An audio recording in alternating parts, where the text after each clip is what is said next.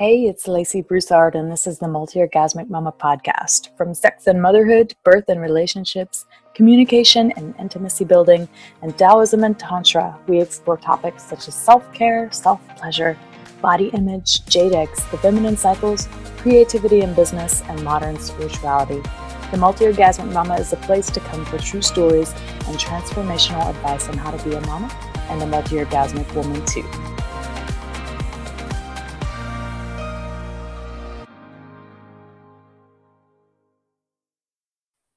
Hey mamas, welcome to the Multi-Orgasmic Mama podcast with Lacey Broussard. So today I wanted to share with you 12 ways to rewrite the narrative on sex and motherhood. Because this is such a taboo topic, it is time to change that narrative so that it's no longer taboo. And for the past year, I've been ruminating over a blueprint and a map to do that. And today I'm going to share with you the 12 things that we can do as a collective, as mothers in general, to rewrite this narrative. So the first is no more competition. Find true sisterhood. So to rewrite a narrative as big as this one, you need reflection that you're still going to be loved, you're still going to belong, and you're still going to be safe when you claim your sexual wholeness and your vitality, and you claim your awesomeness as a mom too. So find like-minded women to reflect back to you that you're still a part, that you can still be a part of tribe, that you're still going to be an amazing mom if you claim your sexuality. So one way that you can do this is to find a community to become a part of who's like-minded, that can support you in this transformation of reclaiming your sexual self, of reclaiming who you are as a woman while still being a mother too. So maybe it's a Facebook group that you join, maybe it's just subscribing to the podcast or other podcasts that are on related topics and really soaking in the knowledge. And maybe it's opting into an email tribe that I have or someone else's that does similar work. Whatever you need to do, find community to be a part of in the direction of your desires to reclaim your sexuality for yourself while still being an amazing mama and doing all the amazing mama things. So the second way to rewrite the narrative on sex and motherhood is to create a container of accountability and predictability to share stories and reflect and hold space for other women. So you can do this by joining a women's circle, either in your local community or online, and having something that you can stick to, that you can count on, and that there are other women present that can keep you accountable to your desires. Because we so often quit desiring when we become moms. So much of the time, it's often about how to keep this baby alive. But when the kids get older, it becomes a little less of that. And then we lose touch with desire. And then it's like really hard to connect back with. So finding a group of women who can keep you accountable to your desires is super, super important for being able to claim them in the first place. And the third one is when your needs are met first, you can help others meet theirs. So mothering from lack and a cup half empty leads to burnout, overwhelm, and sickness. You all know this. You have to put yourself first. If you are not getting the proper nutrition and rest, if you're not taking care of the basics, it's going to be really, really hard to help others take care of the basics, especially your kids. So understand that your needs have to be met first before you can really mother from a place of abundance and overflow. And your kids can feel this.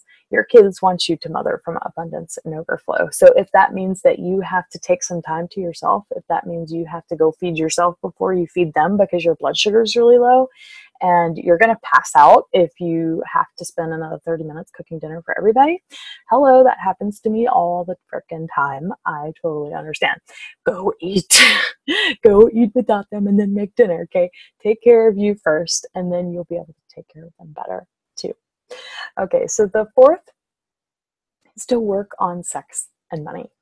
So realize just how little you were taught about either of these and make an intention to educate yourself a step further than you already are.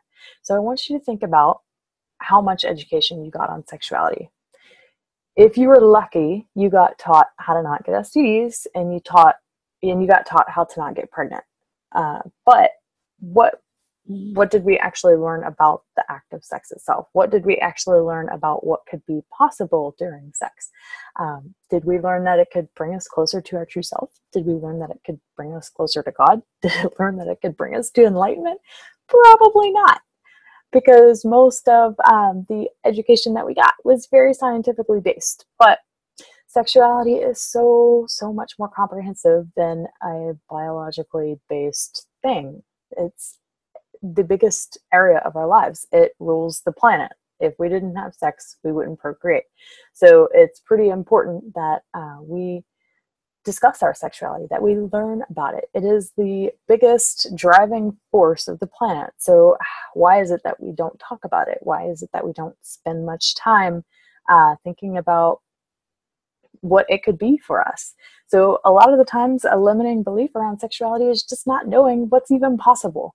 So I want you to explore what's possible in sexuality. Maybe it's reading a book. So a few books that I would suggest to start with are Come As You Are by Emily Nagoski, Vagina by Naomi Wolf, Pussy by Regina Thomasauer, and Wild Feminine by Tammy Lynn Kent. Those are 4 amazing books that talk about sexuality and that really talk about the things that you don't get told in sex ed about sexuality. So what's possible, how your body actually works as a woman, how sexuality is mostly, when we're talking about the science of sexuality, how the science of the male orgasm and male sexuality has been transposed onto women's, and how that does not work. So we've been learning recently that women's sexuality is a totally different bag, that using the male model to talk about the female model doesn't work. It's extremely limiting to a woman's sexuality and her sexual potential, and especially her multi-orgasmic potential. So really learning about sex, educating yourself. And I say money, and I throw that in there too, because they are extremely related. How much did you actually learn about money growing up? Probably not a lot. So one book that I would highly recommend to learn about money and creating a different story around money is Kate Northup's Money, A Love Story. Love that one. Super awesome book. Okay, so the 5th way that we can rewrite the narrative on sex and motherhood is to redefine what a successful relationship really means. So the age of contractual relationships is over. Okay, what do I mean by a contractual relationship?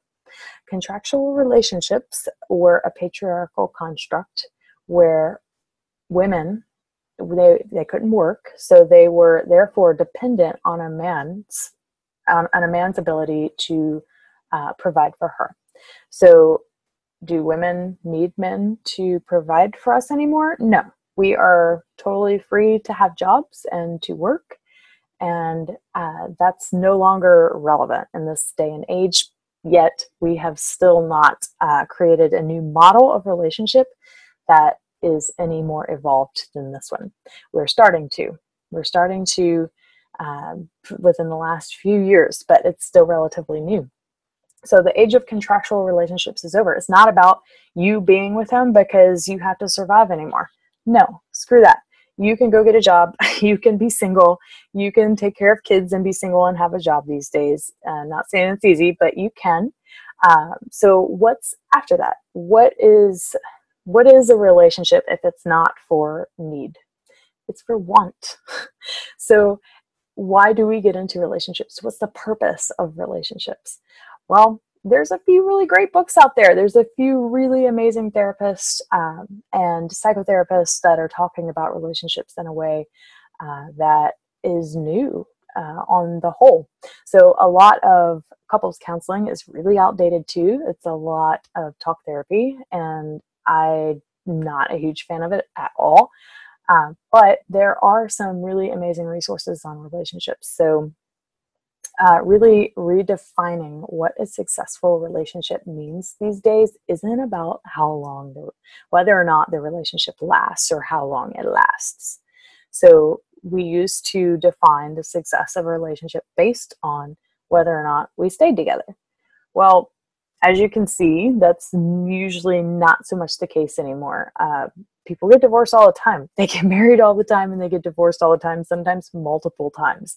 So does that mean that because you got divorced, the relationship wasn't successful? I don't think so. I think that we need to redefine what it actually means to have a successful relationship. And I think a huge part of it is based on what is the intention for the relationship. Is it to grow together?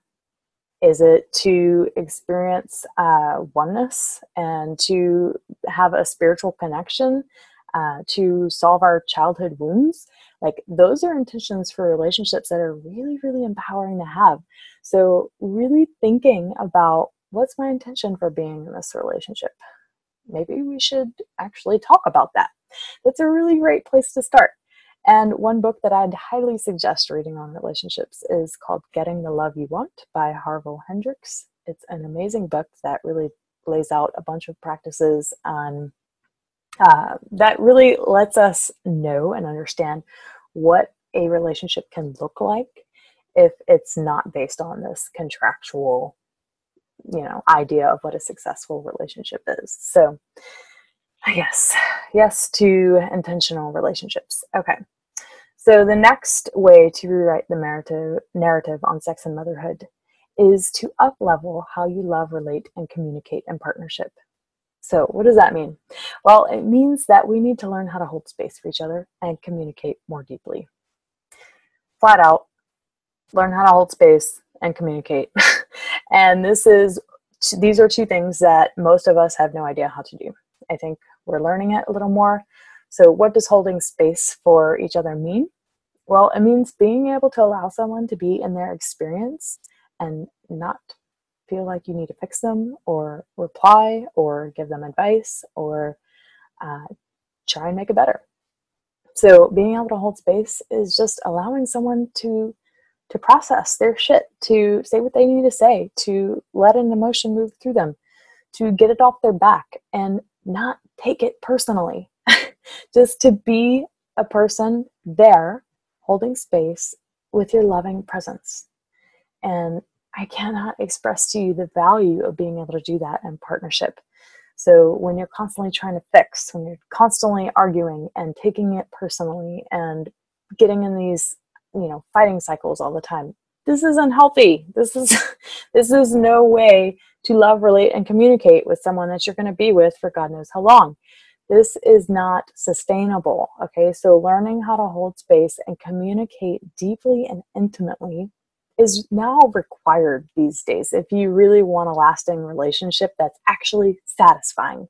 So you can have the lasting relationship, but how satisfying is it actually going to be if you spend all of it fighting and arguing and not able to really communicate your true desires, your true fears, and the things that you really love about the other person?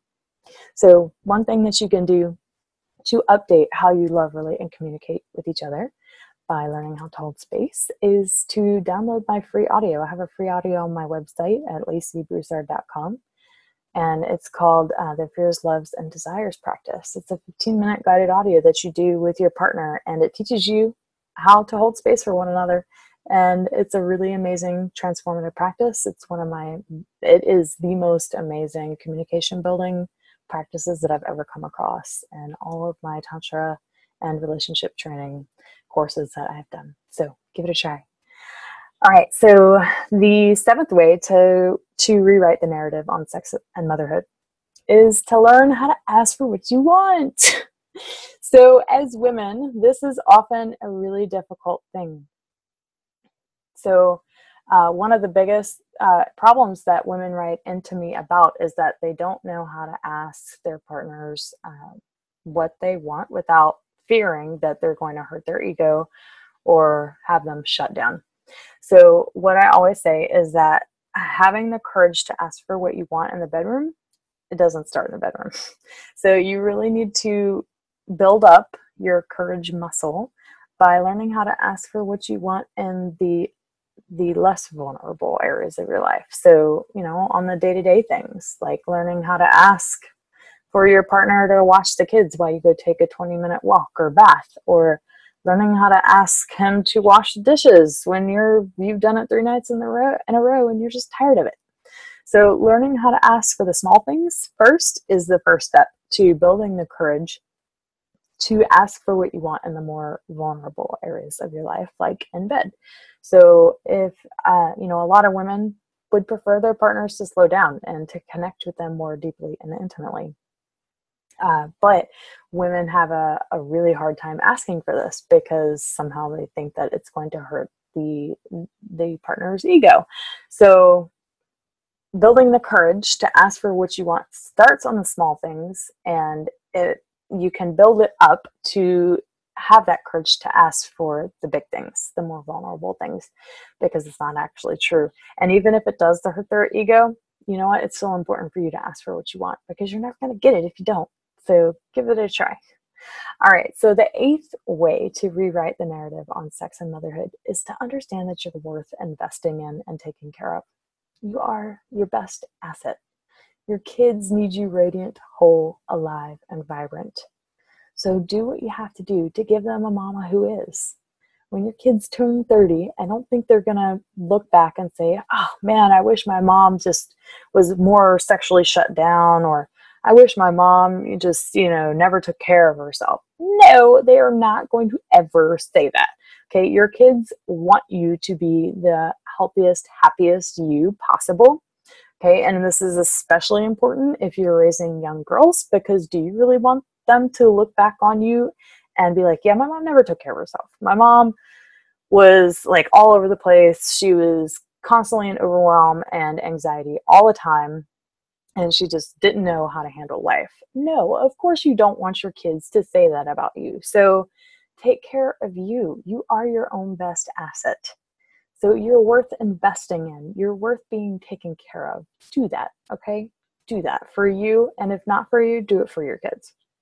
Okay, so the ninth way to rewrite the narrative on sex and motherhood is to do the basics to survive, and then do what scares you to thrive. So practice self-care. Self-care is a basic survival thing, okay? Self-care is taking 10 minutes to relax every day when you've had a really hectic one. Self-care is getting your hair done. Self-care is maybe doing a daily meditation practice. Self-care is going to the exercise or yoga class. Self-care is everyone has a different definition of what self-care is. So whatever you consider self-care to be, please do it. And then take one step further and do the thing that scares you. So there's always going to be that thing that scares you. And that thing is going to be the thing that helps you to thrive. So we don't want mamas who are just surviving, okay? We want mamas who are thriving in life. And doing the things that scare you are the things that are going to get you ultimately to thriving. So it's super important that you do that one thing, because it's probably the thing that's holding you back from having it all. Or it's probably that one thing that's holding you back from getting the goal that you really, really desire. So take it a step further. Sign up for that online group coaching program, or that online class, or hiring that coach to work through that issue, because ultimately you have to have enough courage to work on those things that you're scared of, because those things you're scared of are the things that are going to keep you from thriving. So let's see, the 10th way that we can rewrite the narrative on sex and motherhood is to learn the difference between your authentic yes and your authentic no. So you can't have one without the other. You can't know your authentic yes without your authentic no. I've learned that they're really understood simultaneously. So when you find a yes, you'll find a no. Or when you find your no, you're going to find your yes. So learn to create boundaries for yourself and your time. So when you create great boundaries for who you are and what you want around your time and The boundaries are really the thing that help you dial in what's a real yes and what's a real no. So one way that you can tell if it's a yes or a no is if the yes is within your boundaries, what is your body's reaction to it? Is it a contraction or is it an expansion? So really tapping into sensation, intuition, and an instinct will help you to recognize an authentic yes or an authentic no. But you really have to have the boundaries in place first, because without the boundaries, going into a yes or a no might be a little murky territory. So creating good boundaries for yourself and starting to feel into, is this within my boundaries? If yes, then okay, maybe this is something we can be authentically a yes for. And then tapping into your own body's wisdom is the next step. So the 11th way to rewrite the narrative on sex and motherhood is to understand that sexual energy is the energy of life. If it's not moving through you, your creative and energetic flow will have you feeling cut off or feel like you're missing out on something, or that you're just not a creative person, you lack inspiration, you lack desire.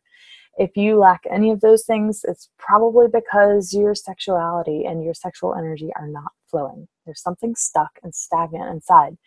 And, if you're feeling like life has just lost that beautiful, sweet quality to it, like when you fall in love with someone, or, when something really amazing happens, or when you have great sex, it's like colors are more vibrant, like everything is more alive. Okay, so that is a flow state of your sexual energy.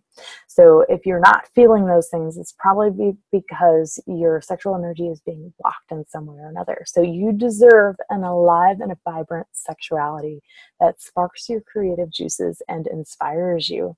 So really, really understanding that your sexual energy is everything. Like if you don't have it, living a life without your sexual energy is just like going through the motions. It's not fun. It's not fun at all. And you know what? You only get one. You only get one chance to do this whole thing right. So really understanding that your sexual energy is super important. And then it actually creates more energy. So the more sexual energy you have, often the more energy you have for the other areas in your life as well.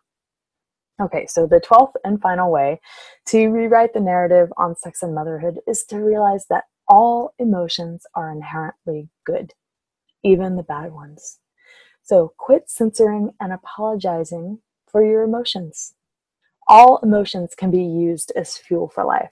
So simply allowing them to move through you and to pass through you and to let them alchemize is actually a gift. It's a gift and it's a source of energy. So when we decide that the way that we feel isn't okay, or that it's not safe to feel this way, what we're essentially doing is cutting ourselves off from the flow of energy, cutting ourselves off from letting that emotion move through us. We're cutting ourselves off from a source of energy, because there is consciousness in that emotion. There's consciousness in everything, in every single emotion. So it's really important to not accept and allow those emotions too. So a lot of moms, maybe you were a mom, or maybe you were a little girl and you dreamed of being a mom one day. And your dreams and thoughts about being a mom were like, of all of this amazingness, being able to take care of your sweet baby. And they were all butterflies and rainbows and unicorns, right? And then maybe when you became a mom, you felt everything but that. Maybe you held a little resentment towards the whole idea because it wasn't anything like you thought it would be. That experiencing motherhood was the complete opposite of what you thought it would be. So instead of, for example, squashing that upsetness, like maybe it comes to you as feeling sad, maybe it comes to you as like disappointment. So many women get into that space of becoming moms and they experience this. It's super common. So don't keep that to yourself. Don't try and squash that down. Like that's not going to help. So using that sisterhood that I talked about in the beginning, of this talk, and expressing that and expressing what you desire instead. Just allowing the disappointment or allowing whatever emotion you feel towards whatever situation that comes up is so, so key, because when you allow it to move you through you, it will pass. It will pass. It will not stay. But if you let it marinate and you stuff it down and you act like it's not there, it's just going to come up and rear its ugly head at the most inopportune times. So don't let that happen. So realize that all emotions are inherently good, even the bad ones, and find a safe space to express them in that sisterhood, in a group of like-minded women that you trust and can hold space for you. So thank you so much for listening in today, mamas. This was all of the 12 ways that I talked about today are things that I've been thinking about for a long, long time, and just how important they are in helping us to rewrite what it means to be sexual women, fully thriving in our sexuality and be amazing, awesome moms too. And I really don't think that we can have that unless we really embrace these 12 ways that I just talked about today. So thanks for listening in, and I'd love to hear your thoughts. You can always email me at lacey@lacybroussard.com to let me know what you think about this podcast and everything we talked about today. All right, mamas, take care.